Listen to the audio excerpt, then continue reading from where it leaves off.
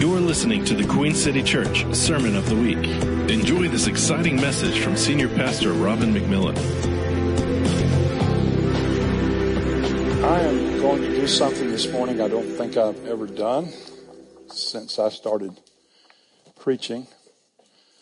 I'm going to, in essence, preach the exact same thing this morning I preached last week.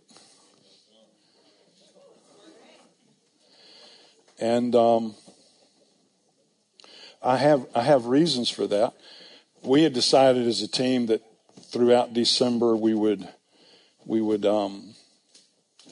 build up to the birth of Jesus and speak each Sunday on some aspect of that season, that period of time in the Scripture. But I could not get away from how important Thanksgiving is.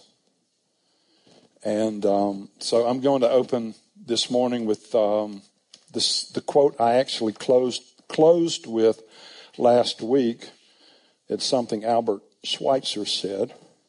I don't usually quote Albert Schweitzer, but I think what he said is really important. He said, "The greatest thing is to give thanks for everything. He who has learned this knows what it means to live. He's penetrated the whole mystery of life, giving thanks for everything." Over the years, I've learned some things the hard way. And one of them I've learned the hard way. Actually, it was probably a 7-year stretch. If anybody's got 7 years to waste or to spare, pay attention. But it was what it means to be thankful and how that affects your life. And by way of, a confession, I've spent a lot of time to my own embarrassment, criticizing, complaining, finding fault with situations and circumstances, with God, with other people, and a myriad of things, and it does not help. It doesn't work. I think one of the fundamental truths many people may never get is it's your job to make yourself happy, nobody else's job. That you think, or you may think, unhappiness is external, but it's internal. You may think it's external, you may think it's circumstantial, not that you don't have bad circumstances. But the key to living is managing your internal life. Because what you do is you give other people authority over how you're going to feel about things. And that's not wise. So, in the past, I spent 7 years in a job I didn't like as a factory rep for a number of food service equipment lines. And I complained so much about the job until I read in a book one day something that changed my viewpoint entirely. Now, in this book, the author made the point that the children of Israel died in the wilderness in large part because of their incessant complaining. A journey that should have taken days took decades. 40 years to be exact, and that was for the ones who made it. Many of them died in the wilderness. And many of those people died without ever fulfilling their real destiny. And the real destiny was enter the promised land. That was their calling. It was very clear.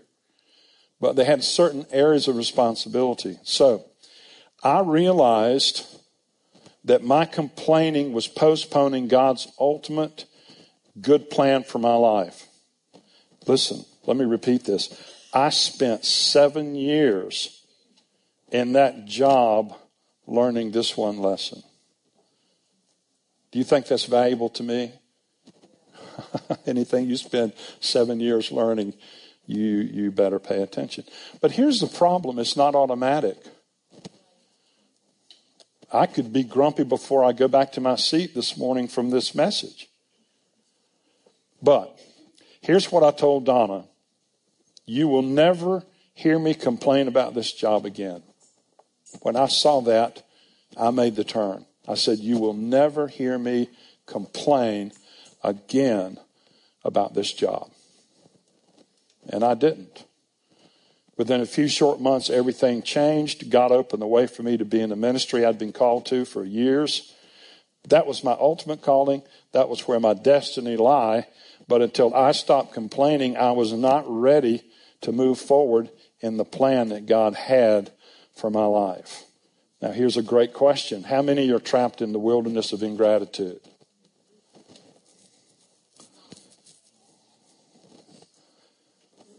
Let me say that a little bit differently. How many are trapped in a wilderness of ingratitude? Or you could say it this way. How many are trapped in a wilderness of ingratitude?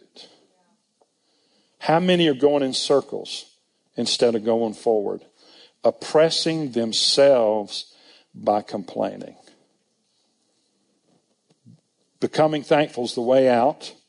It could spark the breakthrough you've been looking for, but it takes faith, and you must be intentional about it. You see, we read or we hear and everything, give thanks for this is the will of God in Christ Jesus concerning you. What is it? Some of the element, everything with prayer and supplication, let your requests be made known unto God with thanksgiving, and the peace of God shall rule your heart and minds through Christ Jesus. Rejoice in the Lord always. And again, I say rejoice. It goes on and on and on.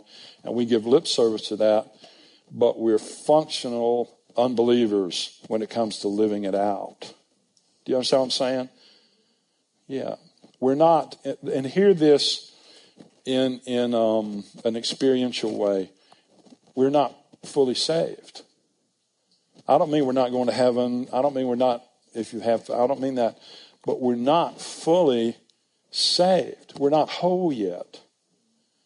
We're still looking at life the wrong way. So I really tried to pound this home last week, and I'm really doing it because I need it too. This is just not something you just, oh yeah, I got this great revelation. No, it's something you really have to give yourself to. It's something you should devote yourself to, because you have years of the other thing working on your soul. And when you were born, say as an infant, Andy and I were talking this morning. I said, Andy, as an infant, week-old baby, you don't wake up at 4 a.m. in the morning and say, pardon me, is there anyone available who perhaps could give me something to eat? I would be so grateful. No, that's not native born disposition anyone has. You're yelling, you're screaming, gimme, gimme, gimme, because you need it. That's the only thing you know to do. But is there one essential thing we all must have to offer us the fullest life? A specific principle that should be a core value in the life of every believer. What indispensable distinctive should characterize the life of every Christian? Is there a foundational practice that helps us experience the fullness of God's love and enjoy his presence? Is there a guiding principle that most clearly represents the heart of Jesus? And the answer to every one of those questions is yes. It's thanksgiving. It's offering thanks. It's being thankful. I call it the one essential thing. I've been reading Ann Voskamp's book, 1,000 Gifts. I mentioned that last week. There are 3 books counting the Bible that have changed my life. This is one of the 3. The Bible and this one. I'm not going to tell you the other one until you read this one. But I've read hundreds of books. I've written books. But writing those books didn't change my life, but this book has. At least it has given me the opportunity to actually implement something that will make a real functional difference to me and to those people around me. I call giving thanks the one essential thing. And then when you look at the human condition, the basic definition of humanity could be termed ingratitude, particularly some of the last 2 or 3 generations where we just think we're owed everything. We just think we're owed everything. And if we don't get it when we want it, then, we're outraged and we're angry. One of the things Ann Voskamp said, hasn't there been enough outrage already? Hasn't there been enough angry talk, hostile reactions? That doesn't help anybody. It makes you feel like you're a righteous person to be outraged over something happening somewhere else that you have no intentions personally of doing anything about.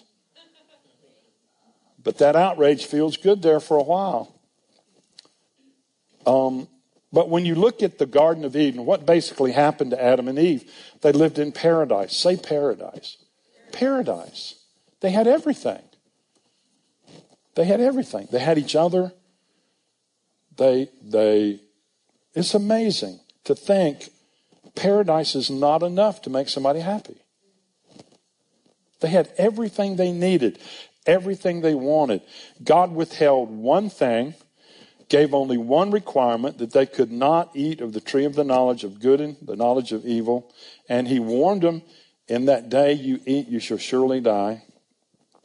When Satan comes, convinces them that God was holding out on them. God gave them absolutely everything there was to have, but one thing. And the devil sowed that ingratitude, and they went for it. They bit. And it cost them, basically cost them everything. So Ann Voskamp, here's a quote. Ultimately, in his essence, Satan is an ingrate. And he sinks his venom into the heart of Eden. Satan's sin becomes the first sin of all humanity, the sin of ingratitude. Adam and Eve are simply, painfully ungrateful for what God gave. Isn't that the catalyst of all sins? Well, she's not a theologian. You could argue some of that, but you get the point. You get the point.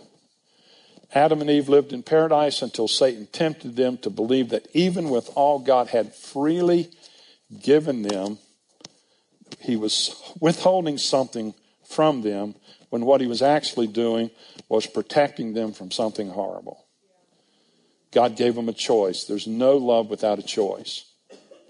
You see, why would God even put that tree in the garden? Because there's no love without a choice. If you're forced, if you're a robot, that's not love. That's something else. And God wants to be loved. So there's a choice. Now, that's a little rabbit trail maybe, but one of the things we've also looked at was Luke 17:12-19 about the 10 lepers. And there's so much in here. Let me read this to you. If you'd like to turn to it or look at it, it's Luke 17, verse 12. I mentioned. Then as Jesus entered a certain village. There met him 10 who were lepers who stood afar off. And they lifted up their voices and they said, Jesus, Master, have mercy on us. So when he saw them, he said to them, go show yourselves to the priests.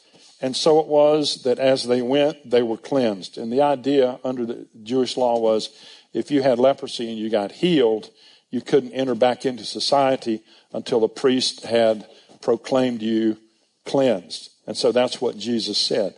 These 10 lepers come and they said, heal us. And Jesus says, basically he was saying, demonstrate some faith by, as a leper, going to the priest to be declared cleansed. And as they went, they were cleansed. And one of them, when he saw that he was healed, returned and with a loud voice glorified God and fell down on his face at Jesus' feet, giving him thanks. And he was a Samaritan. So Jesus answered and said, were there not 10 cleansed? But where are the 9? Were there not any found who returned to give glory to God except this foreigner? And he said to him, arise, go your way. Your faith has made you well. All 10 were cured. Only one returned to give thanks. All were cleansed. All were cured. But Jesus says only one of them was made whole. And that's such an important distinction to make. He said, your faith has made you well. If Jesus attributed his being made whole to faith, then thanksgiving is a vital or an integral part of faith. Faith is incomplete without being thankful. I mentioned too, Donna and I were talking about this, and I hadn't really thought about Jesus asking that question. Were there not 10 cleansed, but where are the 9? And to me, in my way of thinking, which needs a little bit of redeeming, I think, I was thinking Jesus was upset at the 9. But Donna made this point that she didn't believe that was what the Lord was saying. She felt like what the Lord was saying was, where are the other ones I wanted to make whole? Yeah, where are the 9? I'm thinking, yeah, where are those 9? And Jesus was no, he was sad. Like, where are the 9? Who could have been made whole if they had understood the role being grateful played in their inner life. Jesus wanted them all to be whole, not just cured. That's so amazing. So we have a responsibility. We have a responsibility to pay attention. Also in John 6, we look at Jesus' life. Verse 11, Jesus took the loaves, and when he had given thanks, he distributed them to the disciples, and the disciples to those sitting down, and likewise of the fish as much as they wanted. And so this is one of the feedings of the multitude. When Jesus, in this case, had 5 loaves, what was it, 5 loaves and 3 fish? 5 loaves and 2 fish, whatever it was. It wasn't much. But that little bit Jesus took and gave thanks for it. So yes, 5 biscuits and 3 sardines fed 5,000 families. Everyone had as much as they wanted. Left over were 12 full baskets of bread and fish. So Jesus took the gift, the little boy's lunch, gave thanks for it, and what happened to it? It multiplied. I can't imagine they strong-armed that little boy out of his lunch. I believe that little boy said, here's my part. Here's what I can give to feed all these people. So Jesus took the gift, gave thanks for it, and it multiplied. So what if Thanksgiving is a key to the multiplication of resources? Why don't we say this? Thanksgiving is a key to the multiplication of my resources. And the Bible pretty well proves this out. I think life pretty well proves it out. Now, if multiplication is the key to the if Thanksgiving is the key to the multiplication of resources, what does ingratitude, criticism, grumbling, and complaining, how does that negatively affect our lives and our resources? Can it actually diminish what we have? I think about those verses in Jeremiah about the man who doesn't trust the Lord and makes flesh his strength. And it says, whose heart departs from the Lord. You know, if you're ungrateful, you must recognize your heart has departed from the Lord. You see, if we, now I'm not putting that on you, but I think that's true.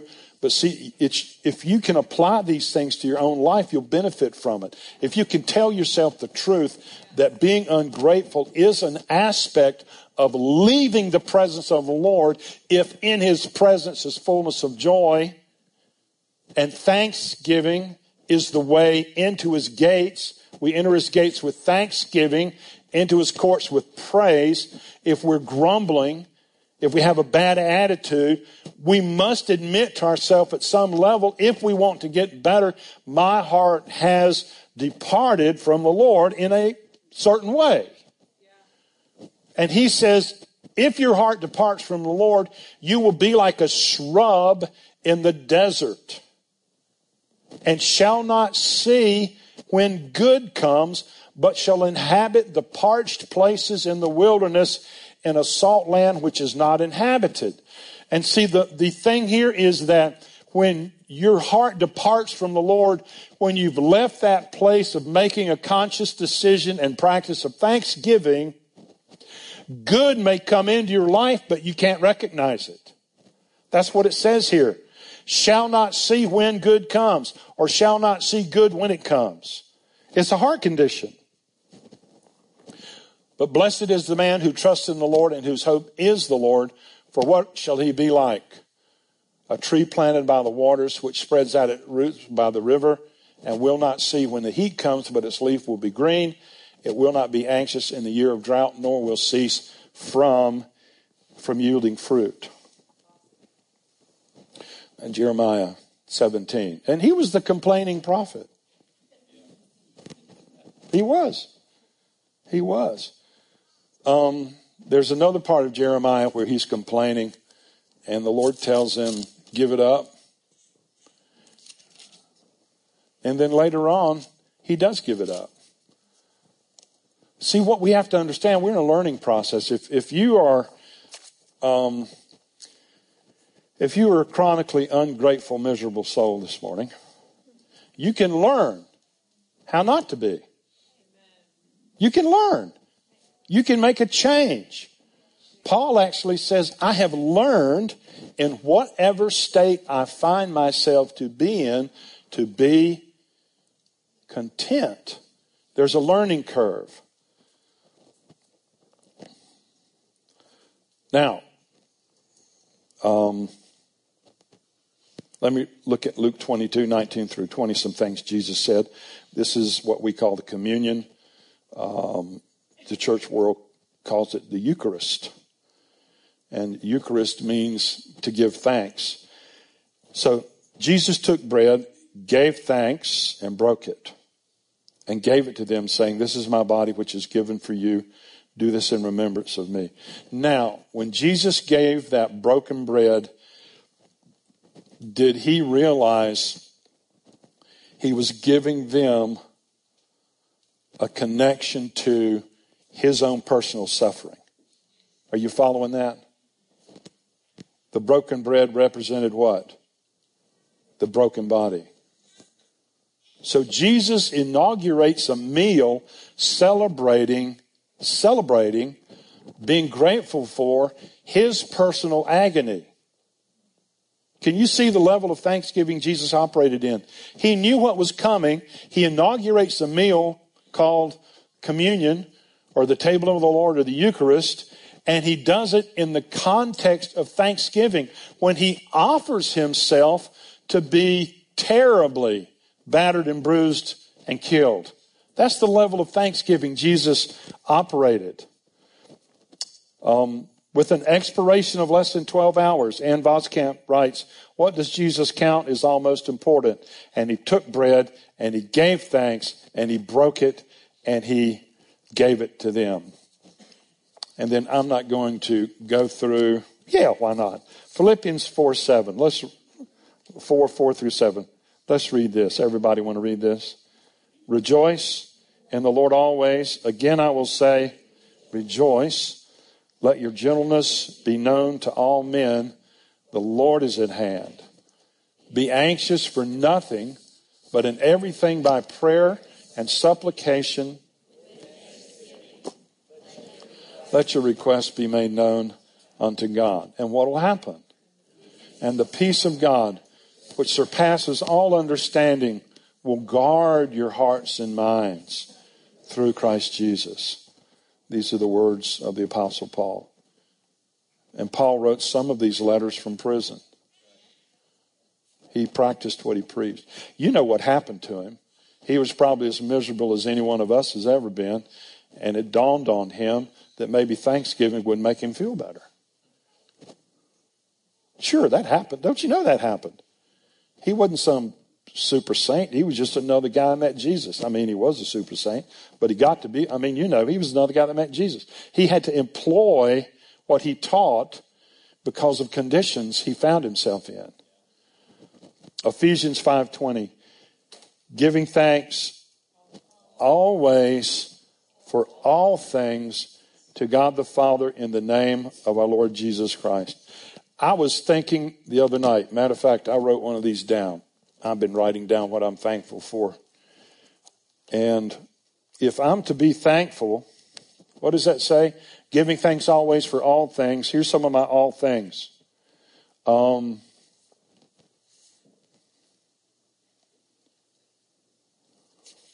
Where's a really juicy negative one?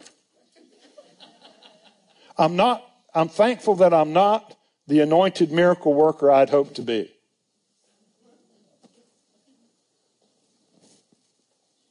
I'm thankful that I'm not brave. I'm thankful that I'm not high energy. Now, why would I thank God for that? Because he says to. He says to. And as I've learned over the years, when you are thankful in all things, even the things that aren't good, something comes into those things and begins to release some transformation to where maybe you tap into some bravery. Maybe you tap into some more anointing. Maybe you tap into those things that you never quite got to, that you had in your heart for years and years and years.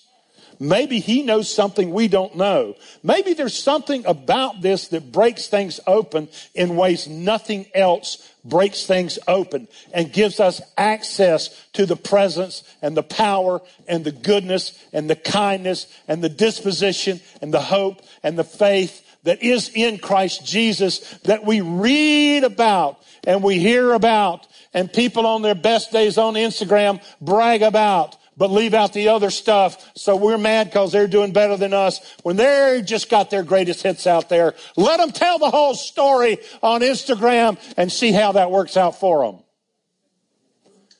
They got days like we have days. Paul had days like we had days. Now, here's the challenge. Here's the challenge.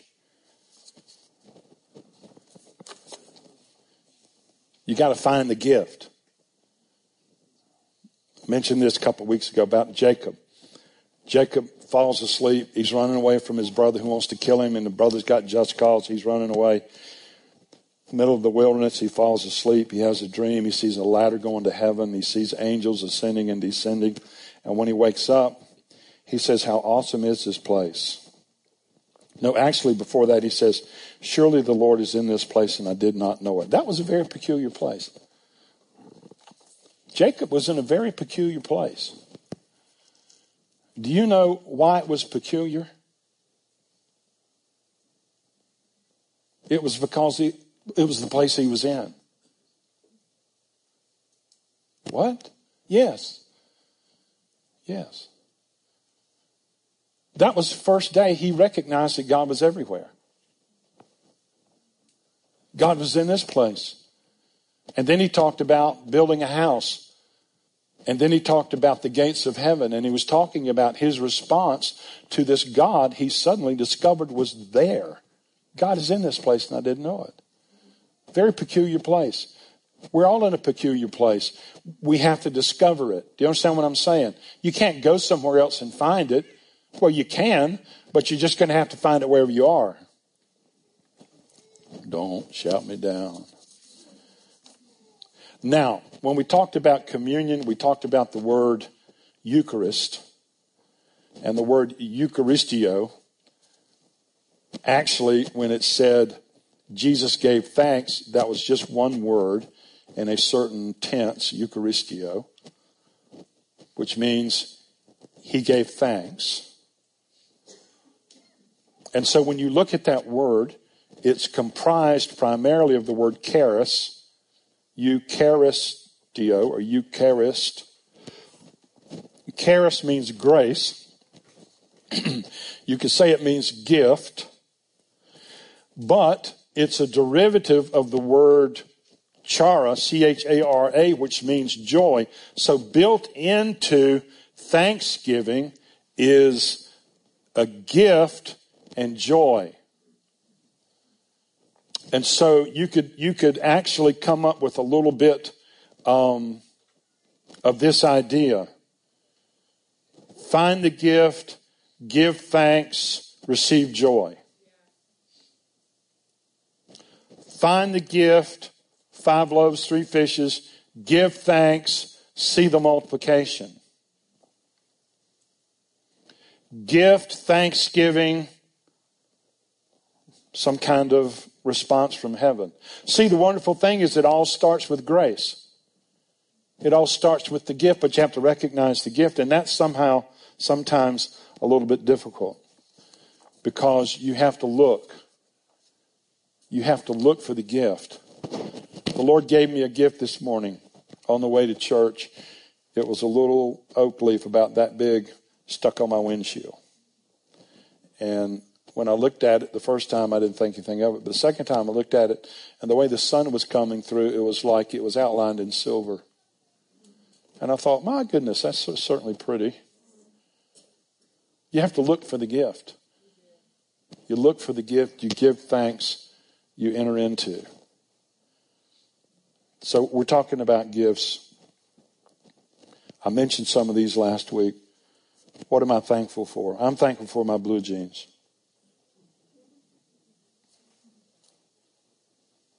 I'm thankful that Bob Jones was my friend. I'm really thankful for stop signs and people that use them. And for traffic lights. I was thankful for the 3 people that contacted me this week and told me about the things they chose to be thankful for. I'm thankful for the sound of the wind that blows through my backyard pine tree with the yellow birdhouse. I'm thankful that my Aunt Catherine prayed for me in college until I returned to faith. I'm thankful for soundness of mind. I'm thankful, I told you last week, for my hat. I'm thankful for my wife's laughter. I'm thankful because I have a good mechanic for my car. I mean, a good night's sleep. Toothpaste, mouthwash, soap, water when you turn the handle, lights when you turn the switch. But see, we just take all this for granted. Have you ever been a place where you turn the switch and there were no lights? You ever been in a place where there's no power? Do we have to go there to be thankful for what we get? These are the gifts, and this is the practice. This is the intentional practice of thanksgiving that I think begins to ransom us from this demonic ingratitude that tries to just get its clutches on us and destroy us. No, that's no good. A good cheeseburger. Come on.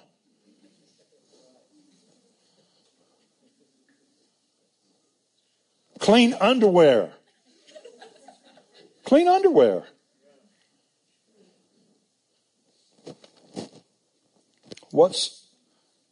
Hey, have you ever seen that commercial with Samuel L. Jackson? He says, "What's in your wallet?" Who's seen that? What's in your wallet? Well, let me change that. What's on your list? So I wrote a poem. Looking for the wonder. Looking for the gift. Shadows in the morning. Rays of light on an old porch swing. Count them and be thankful. Find another level of life's meaning. God is hiding in plain sight. Just like Jacob. God was in this place, and I did not know it. Okay. Amen. Yeah.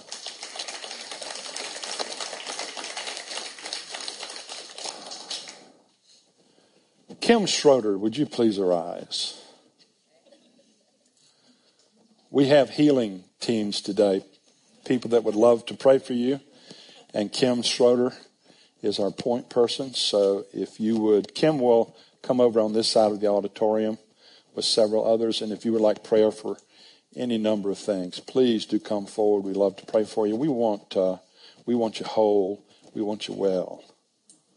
We want you cleansed and whole. Healed and whole. So Father, we pray that we would be a healed, whole. Lord, invade us with thanksgiving.